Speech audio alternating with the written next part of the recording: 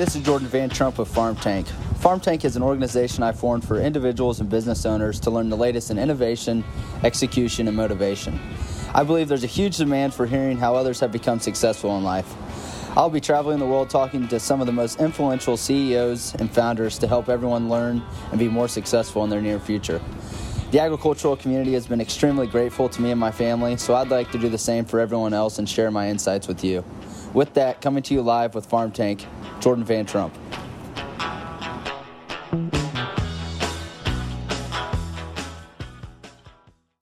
This episode of Farm Tank is brought to you by AgSwag. AgSwag focuses on returning an ROI when it comes to corporate swag and client gifting to really take your business to the next level. AgSwag offers creative ways to build a winning culture in your business, smart strategies to lower customer acquisition costs, and a true vision to help your business improve customer retention rates. I've used AgSwag to help build the culture at Farm Tank, design logos, design t-shirts for special events, and really come up with a customer retention program to really start building brand ambassadors for my business. My theory is I can work with sweatshirts.com out of China that knows nothing about my business or agriculture itself, or I can use AgSwag, who are boots on the ground, submerged in agriculture every day, talking to farmers. I really use them as a sounding board when it comes to making decisions about corporate swag and client gifting. I know they're working with a lot of big companies such as Crop Risk Services at the moment, CGB, Lathrop and Gage, and they're even working with the local farm to help them with employee retention and customer retention problems when it comes to buying grain, renting ground. They're even expanded out into some construction businesses. I know they're working a lot with real estate companies. They also have a CEO challenge out there right now as well, and you can contact me about that, and I'd be happy to send it your way. But it's 7 secret questions to challenge every CEO, and I know they haven't got any CEOs to actually get all 7 questions right, so it might be a good challenge just for you to try if you want to do AgSwag or not. Be sure to give AgSwag a call at 816-221-SWAG. They're always the go-to creative resource for swag and unique client gifting ideas. Today I have the pleasure of speaking with David Farley. David has worked in the agriculture industry nearly his whole life. He started his career as a farm manager and worked his way up to the managing director and CEO at Collie Cotton. Then joined Calcott in 2002 as the president, soon moving on to the CEO at Australian Agricultural Company in 2009. Now David is currently the executive chairman at Matrix Commodities. And with that, I'd like to welcome David to the show. Thanks very much, Jordan. Thank you. Yep, I appreciate you doing this with me today and grateful for it. But let's start this podcast off by you telling us a little bit about Australia and your background. I think you're the first guest I've had on the show from Australia. Well, thank you, yeah.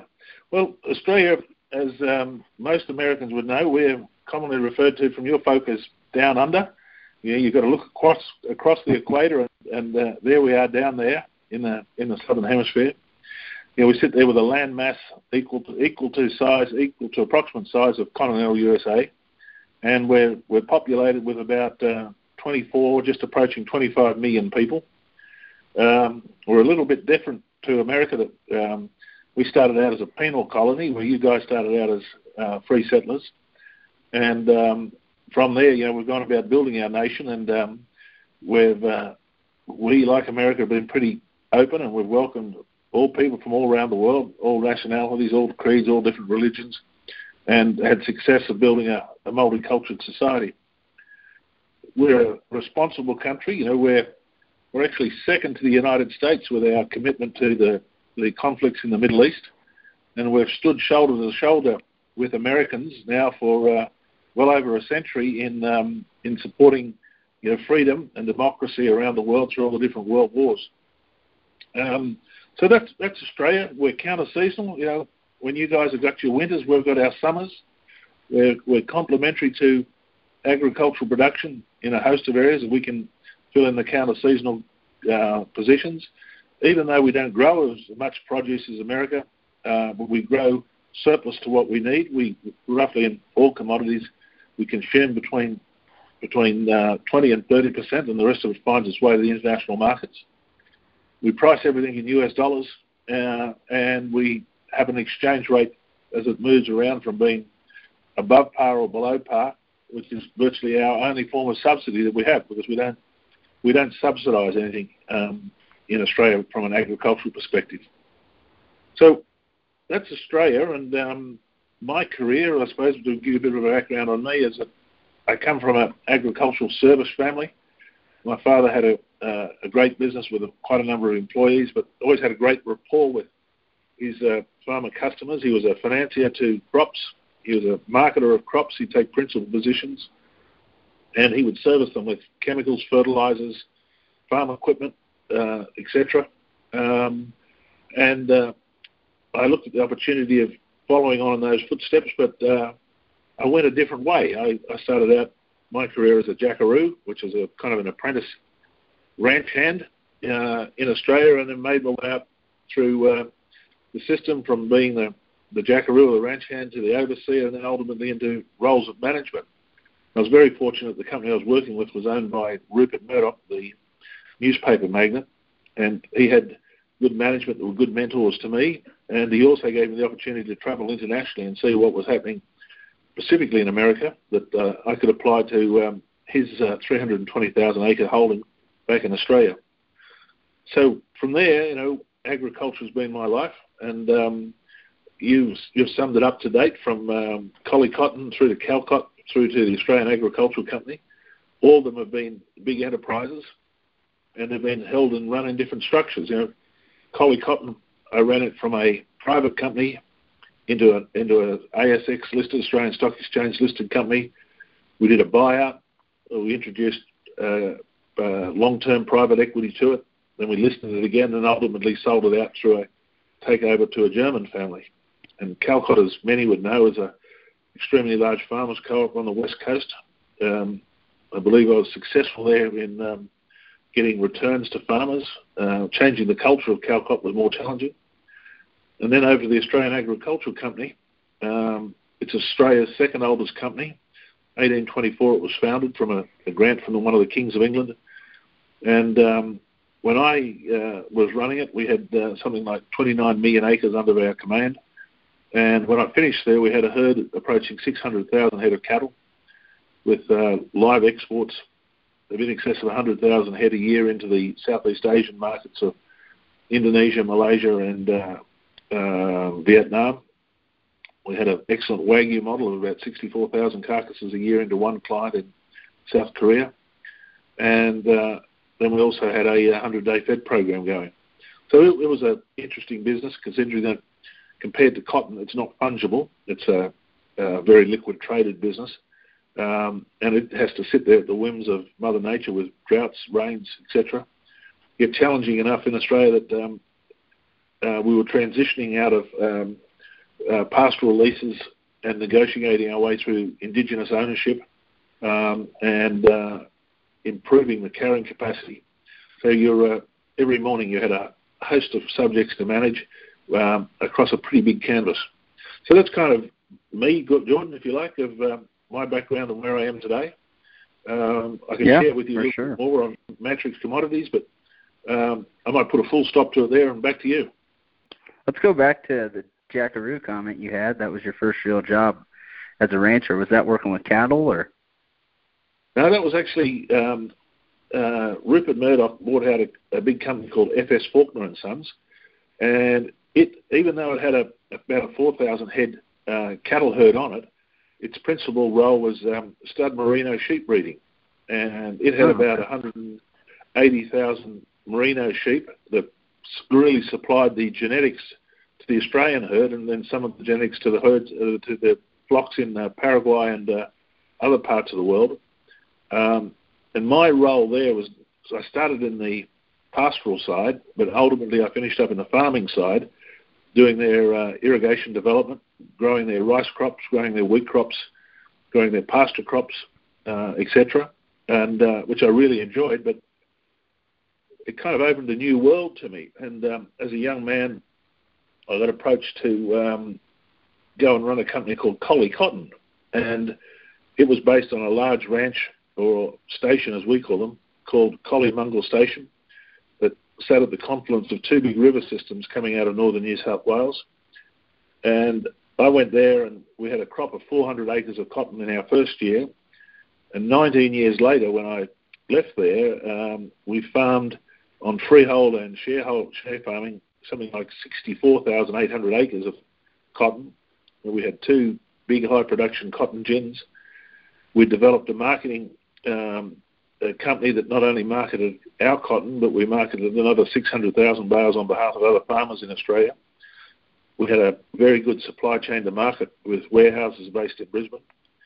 And then complementary to that, to offset seasonal risk and price risk, we went into a marketing partnership, in a joint venture partnership with the Houchin family in California, handling another 200,000 to 300,000 bales a year there, principally as a supply and weather hedge risk, but it also allowed us to develop intimate knowledge of the US farm programs and become better marketers for it. So it was quite an eminent company in its own right. It's been broken up and liquidated out now. But that was 19 years of prosperity and fun. Yeah, speaking of Collie Cotton, since we were talking about it a little bit, I really wanted to pick your brain on kind of your transition throughout that company. As I said, you started as the farm manager. After 7 years working there, you were already the CEO, leading strategic growth at that company. I was just wanting to know what that transition was like in that short period of time and what advice you would give me being a young CEO at AgSwag and Farm Tank currently.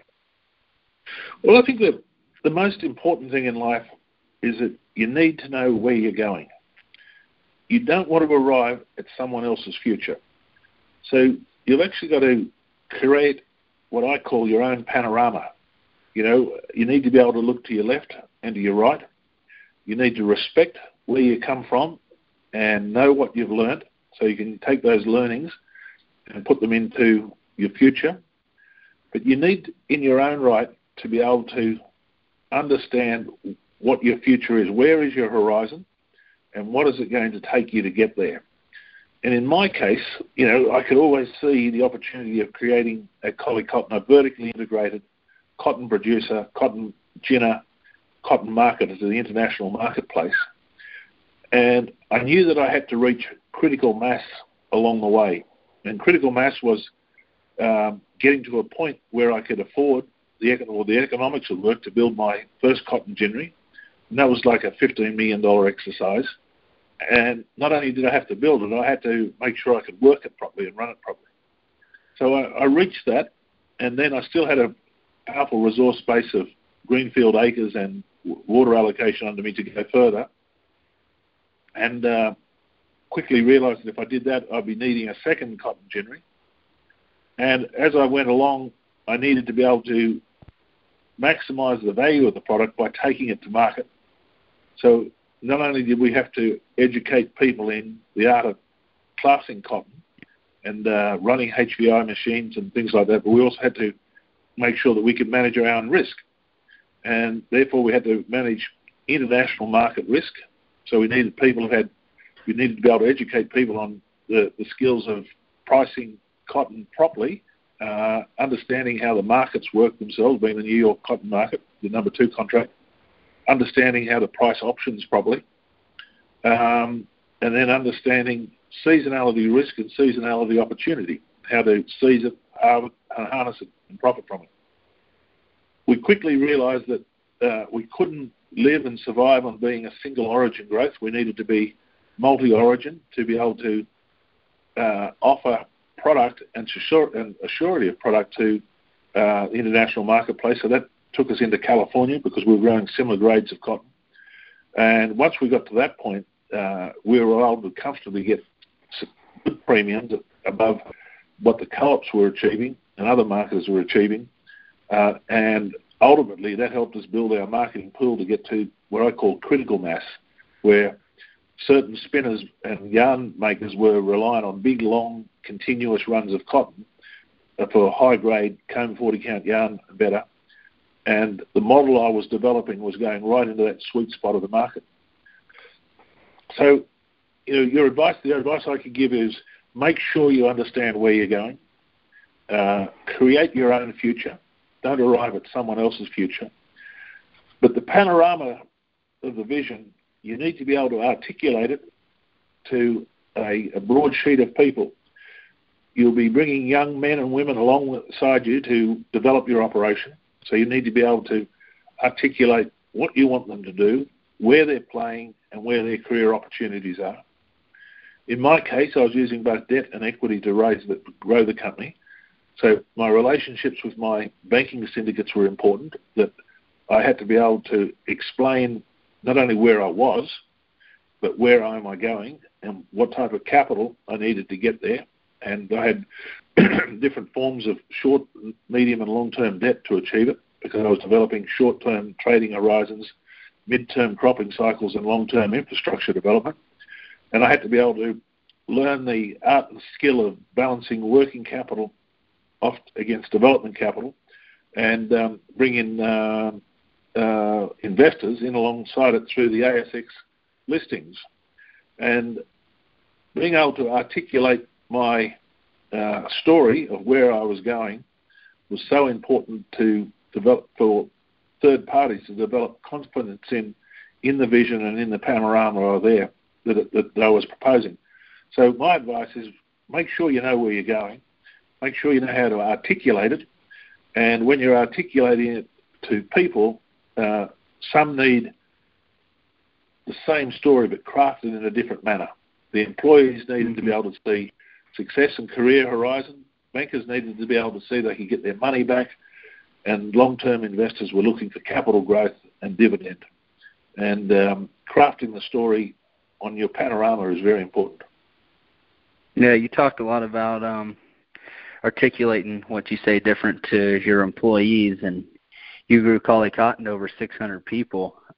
What was your hiring process like there? I'm starting to hire new people every day, and one problem I'm running into is you got to be able to trust people when you do tell them to do something, that they do it and do it right. And that's just one problem I'm running into. So what was that like at Collie Cotton for you? Was there a certain hiring process you went through that you knew these people could do it, or do you that's just how it works? That's just one thing I'm wrapping my head around at my current moment. It's a great question, but more importantly, it's a real question. I'll start with the other end of it. Every time I had to dismiss one of my reports who reported to me, and I didn't have to dismiss any, I had to be very, very honest with myself that the mistake was mine, that I'd actually employed the wrong person. Because it was my decision to craft the position. It was also my decision how we presented it, and then ultimately going through the candidates, it would come down to me, to my decision who I employed. And I employed my direct reports, which in the case of Collie Cotton were only 6 executives, both male and female. And I was confident under them that if I could articulate our vision and our future properly and the skills base required, I would leave it up to them to go out and employ below themselves, their reports. Even though I would get involved in it, the ultimate decision was theirs, and I would at times have to step in and challenge their decision. I would never dismiss their decision, and I would also mentor them on making the decision that they got the right person in there. But the bottom line is, you yourself have to be a man of values and a man of integrity and morality, and you've got to be able to demonstrate that to get trust. And I had to trust my employees, my direct reports, and they had to trust me, because I was taking big risks that could affect them as well. So I think the ultimate goal is be able to articulate your suite of value products, that you're a person, one, of integrity. In other words, you're going to be fair, honest, and have some humility. 2, you need to be able to be a person of the future. You need to be able to articulate it. You need to be of strong moral character, because you're asking those people below you to bring along the same values. And then ultimately trust them. But make sure you're communicating all the way along. And when it does come time and it's not working, you've got to be able to sit down and have what I call a true adult conversation with them. Not an emotional conversation, because we're about running an enterprise, that's using other people's capital and are about meeting specific goals. But you need to be able to sit down and explain what's not going, why isn't it working, and you only need to do that once, and you don't need to do it twice, because if you have to do it twice, you need to be having a second conversation, which is how you're terminating the partnership or the relationship you've got. So I think it all comes down to your value base first, and your employees must share the same values that you can demonstrate to them. Yeah, that's definitely some good advice for me moving forward. On the value part you just spoke about, though, I know you mentioned a little bit about changing the company culture at Collie Cotton when you were there, and at AgSwag we focus a lot on company culture and the values of company culture. We're working with some startups now currently on their company culture, scaling that to a new level. I was just wanting to pick your brain a little bit. I didn't know we were going to get into this, but I wanted to pick your brain a little bit on what you wanted to change in the company culture at Collie Cotton and why you feel company culture is so important. Well, at Collie Cotton, we ended up building an internationally recognized brand in the high end of yarn spinning, in the comb 40 counts and better. So we were principally in the apparel markets, not in the industrial markets of denim and drill. So as you're building a brand, you need to have every employee being a brand representative. And we wanted to portray ourselves of all the values I said earlier on of trust, integrity, and morality. And that needed to go right through to the delivery of our product. So most of our clients who had good brands, the brands of Benetton, Nike, Adidas, etc., Brooks Brothers, they wanted to know that they were sourcing their cotton from a sustainable and ethical source of production. So to be sustainable and ethical is that you must have principles and a culture that is not only for the present, but is there for the long term and the future. It needs to be equitable to all employees and all other stakeholders that we conducted commerce with. So the cultural change was to take us from being a small startup farming organisation that grew into a big one, but a farming operation that was building a brand that, from the marketers in the international marketplace to the guys who are trading it on the desk, right down to the agronomist and the entomologist and field labour, is they needed to be part of that brand. And the trick there was making sure that you demonstrated those values from the top and they filtered down through the system. You don't want to push them down, they've got to filter down. People need to own them, they don't need to be obligated to them. And more importantly, we were building a brand.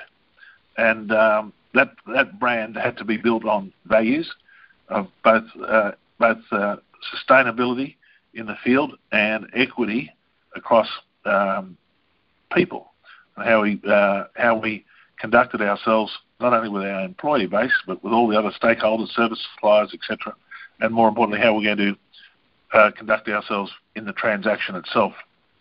So cultural change came about with the Collie Cotton model. Was we were growing from a small into a large farming base with the ambitions of having a brand, which we ended up with.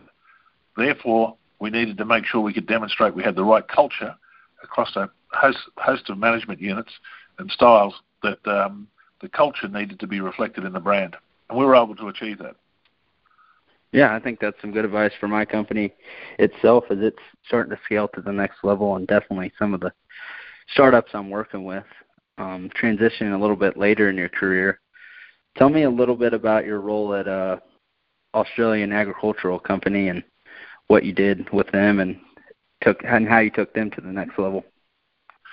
Yeah, well, the AACO company came with big provenance, big deep provenance. It was a company founded in 1824, and when I came into the management of it, it was Australia's largest landowner. It had 1.1% of Australia's land mass.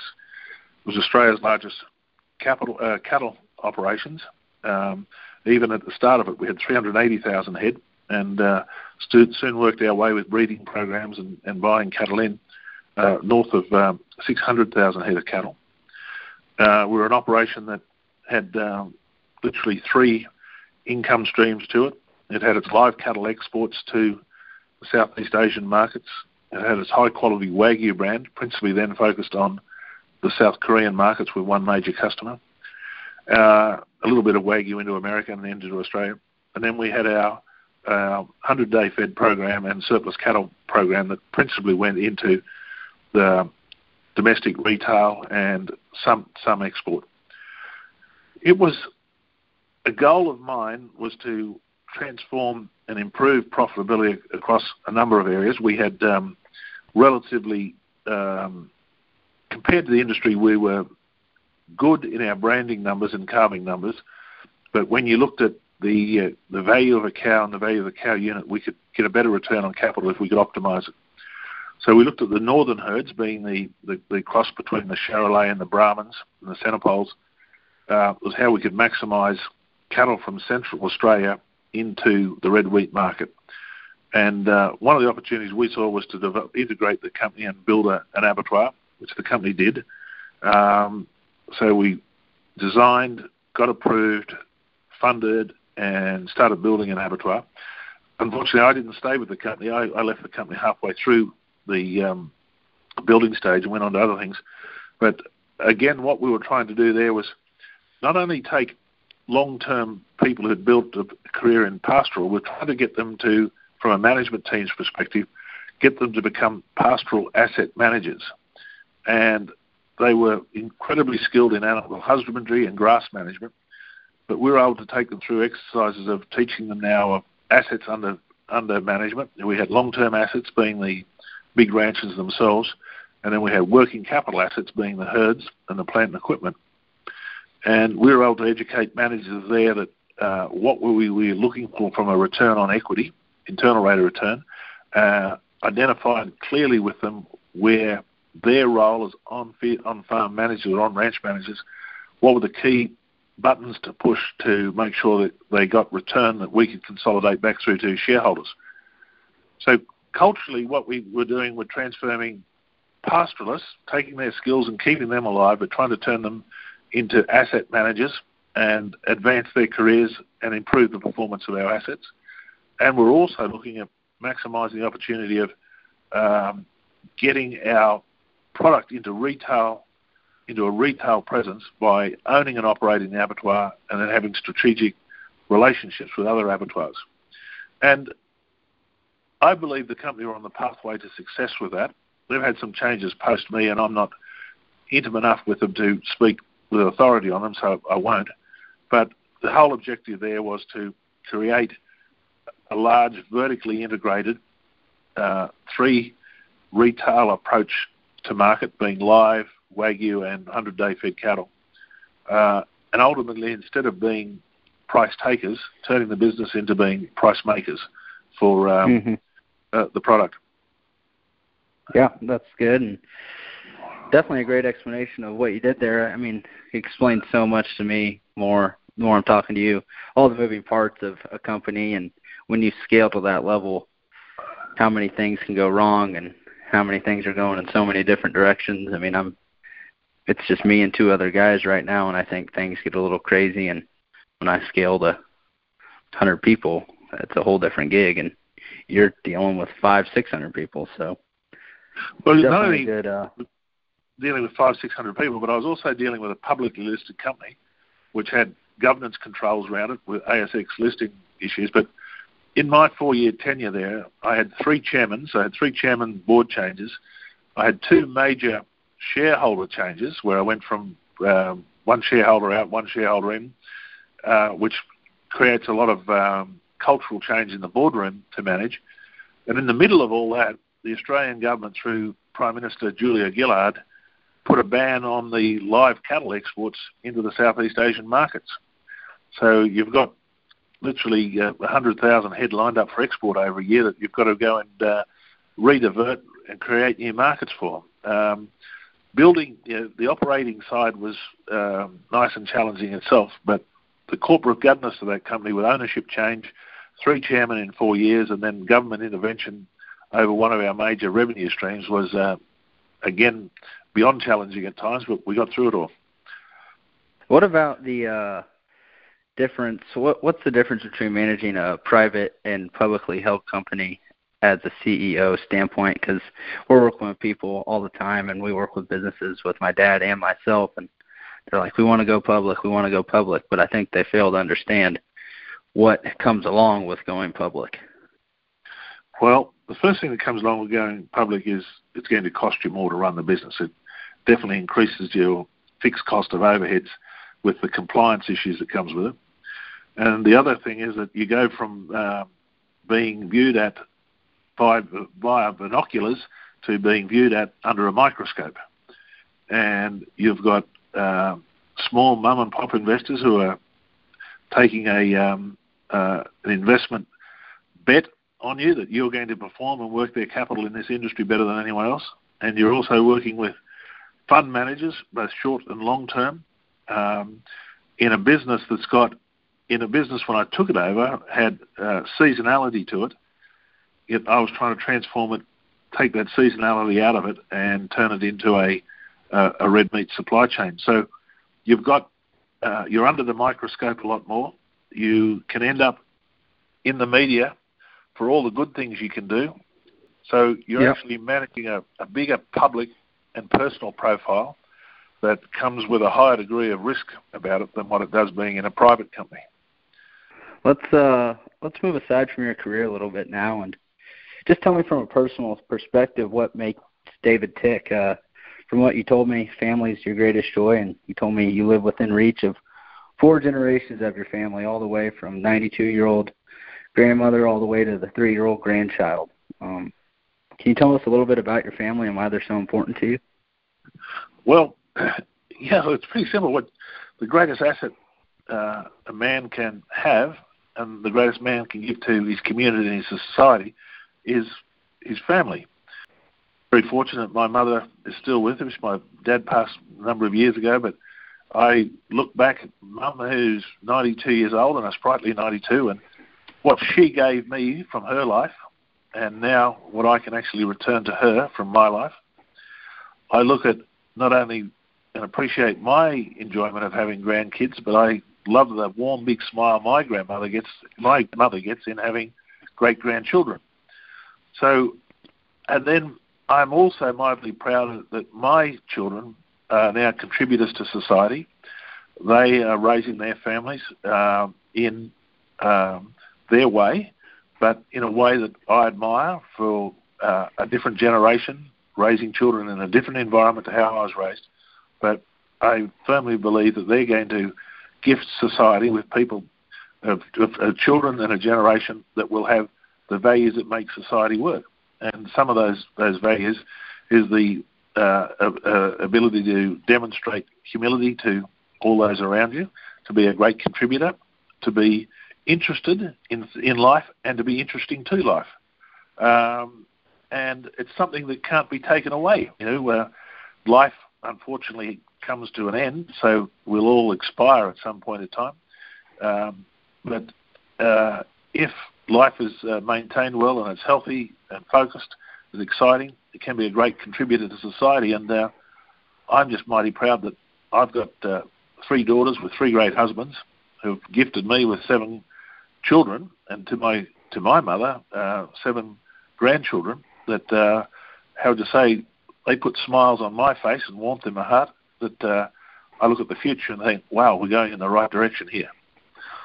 Yep, for sure. And that's, I don't know if my parents quite got that, but I think they're trying to start that in our family, and I'm definitely going to try to carry it on. But what about travel? From what I heard, you've been to some awesome places and do quite a bit of traveling. What are some of the coolest places you've been to travel-wise that you love? Well, there's one thing about Australia. We travel. We've got big distances in the country to travel from place to place, and when you've got operations from the centre of Australia to the north of Australia, and you've got headquarters on the east coast, you're travelling all the time. And across the AACO, I used a Pilatus PC-12 as my vehicle to get around there, which is a great aeroplane. So in Australia, you travel to great areas. You come across, the culture in Northern Australia is different to the culture in Southern Australia. as opposed to the East and West Coast. They're culturally different people as well, but they're still all Australians. And then to the world, not many people live in the Southern Hemisphere. The majority of the people live in the Northern Hemisphere. And to go and explore new markets, develop new markets, to find out where new technology is, to be educated, you're always in and out of the Northern Hemisphere. And I've had the fortune to be to some really interesting places. I've always found America to be generous to me. They have been generous to me that I've been able to learn a lot in trade from America, been able to educate myself in the skills through some of the business colleges in America. And I've got some fantastic friends and associates in America that have always been warmly opened their arms and their houses to me to come and enjoy their culture. And at times I get the chance to reciprocate back in Australia. And then I've been to some interesting places around the world. I found the breakdown of the former Soviet Union when the Stan, Uzbekistan, Tajikistan, Georgia, all etc. came out of the Soviet Union. We did a lot of trade in there. And I found Turkmenistan and Almaty and all those cities really interesting to travel to and trade. Australia has a great relationship with Southeast Asia, so we're very familiar with Indonesia, Malaysia, Vietnam, and do a lot of work through there. My travels have taken me onto the West African coast countries to trade and barter trade cotton out of there, and to transforming countries like Mozambique and Zimbabwe to work there. I've been fortunate. I've been to interesting places and met interesting people. I've had great experiences, and I've had some experiences I wish I'd never had. Definitely on both of those. But yeah. What about art? You told me you're a big art fan too. What's travel around a bunch? What's some of your favorite art, and why do you like it so much? Yeah, well, art's really interesting. I started collecting art because I was seeing art and being in places that I enjoyed the art, and I would buy a piece of art so I could relate that art to where I've been and what my career was. A lot of my art was focused on around agriculture, and over years, all of a sudden I realised, wow, I got a collection of art, big art.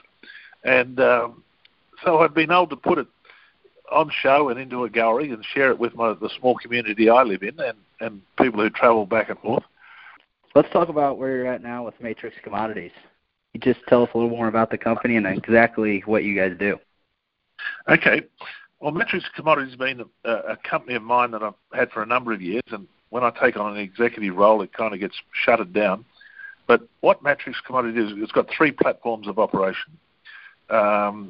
It's got a property arm that we focus on opportunities in peri-urban agriculture. We like buying land on the outskirts of towns and small cities that we know ultimately will go from agriculture into industrial land or into residential land.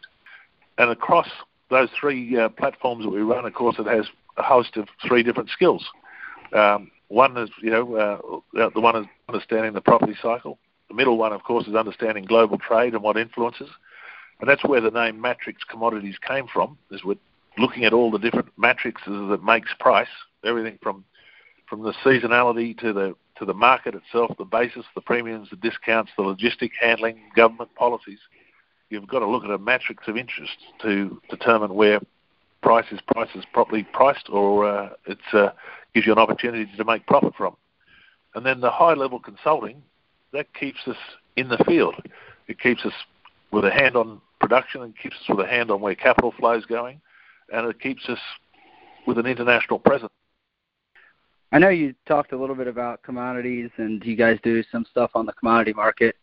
We, as you know, we have a lot of farmers who listen to the podcast, and my dad works with a lot of farmers.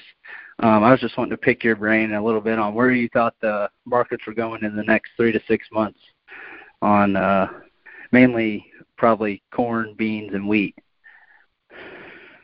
Yeah, well, again, we're in those markets watching them every day, but we're not in them every day. And at the moment, we're starting to develop positions, and we generally start developing our positions through the options market. And then once we've got conviction that we've got our entry points right, then we'll start moving into the pure futures themselves or taking physical positions. So I'll go across the three as I see them at the moment. Okay. Are you longer term bullish, or? Yeah. You think we're in a good spot? If I go to the corn markets first, and then, coming from an agricultural perspective, it's very difficult to make day degrees, and it's very difficult to make just days in agriculture. And the start of the Northern Hemisphere, especially the US corn crop, wasn't perfect. It was far from perfect. The growing seasons weren't bad, but they weren't superior to any other season. And the closing down of the crop now, again, isn't closing down in optimum period, in under optimum circumstances. I am not confident that we will hold trend yield. I am not confident that the USDA yields will eventuate, but I do know that the USDA forecast and USDA estimates is what the market trades, and we might have to wait outside of this crop season to get that actually showing up in the supply and demand balance sheets. So on corn, generally, I'm friendly to the market and prepared to get bullish quickly as I need to be. In the wheat markets, if you look at the balance sheet, the world has got enough wheat, but it's got it in the wrong spots. And now in particular, even though we're small producers compared to the rest of the world, we're big exporters compared to most people in the world, I do think Australia is going to have a big impact on supply and demand coming into it. So we're beginning to position ourselves in the dated months to take advantage of what we believe will be tightening supplies in wheat coming into the market. Yeah. Soybeans. Yeah, soybeans. I think is all about China. It's all about China. It's all about hog production in China, and like the corn crop, the bean crop didn't get off to an optimal start. It hasn't been able to make up days, and I think that will show up in yield eventually. But what's driving beans at the moment is more China. I understand what the US strategy by Trump is that he wants to achieve in China, and I'm supportive of it. But I do think there will be a huge opportunity in beans when they come, and they're going to be, I think in beans in particular, it'll be a lightning fast response to the right data when it's available to the market. Mm-hmm. I think we're definitely on the same page on all three of those crops. I think that's it for our Farm Tank session today. We're hopefully going to see you at FarmCon this year. And I really appreciate you taking the time to do this podcast with me, and let me or my dad know, both of us, if you ever need anything, and we'll be happy to help you out. Great. Now, I respect the relationship I've got with yourself and your dad. Awesome. I appreciate it, and we'll stay in touch. Thanks a lot, Jordan. All the best. Yep. See ya.